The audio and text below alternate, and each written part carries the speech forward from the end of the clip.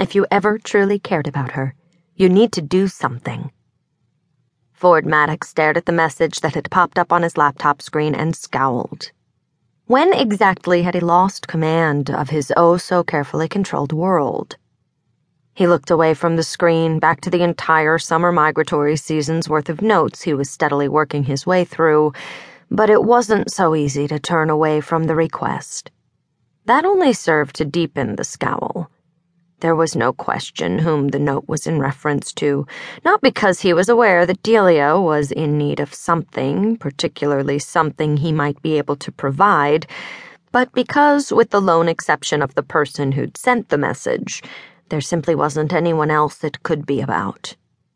He'd come to Blueberry Cove to get a grip on his life, and on himself. At the time, those two things had been synonymous.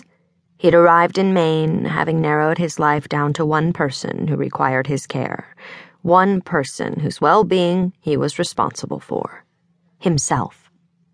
At the time, he hadn't been at all certain he could even pull that off. That had been 13 years ago.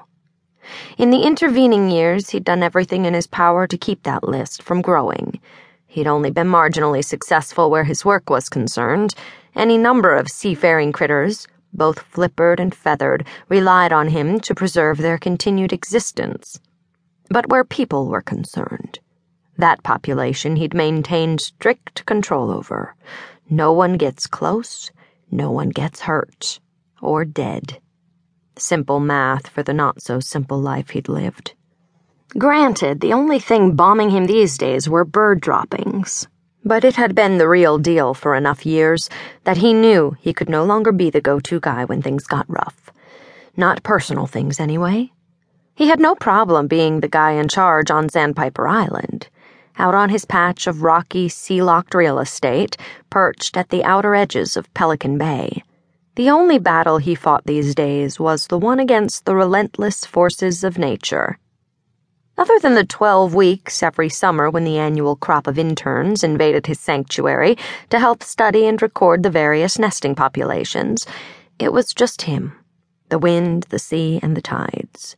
His troops these days consisted of a few thousand migratory seabirds, along with whatever harbor seals found their way to the tumble of boulders and rocks that hugged his shores. That he could deal with. That was what he preferred to deal with. The animals he'd devoted his life to were simple creatures, relatively predictable, and, most important, minded their own business. Human animals, well, that was an entirely different story.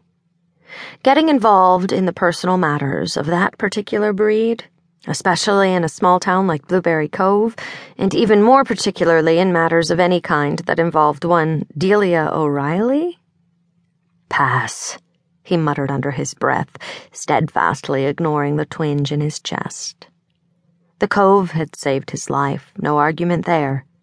But he was giving his life back to it in the only way he knew how, the only way he could. Of course, if he were being honest, Delia had played a pivotal role in that rescue as well. And one thing he was, to a fault, was honest, most critically with himself. The truth in this case, however, was that he definitely wasn't the man for the job, or any job that had Delia's name on it. And he was pretty damn sure she'd be the first one to agree.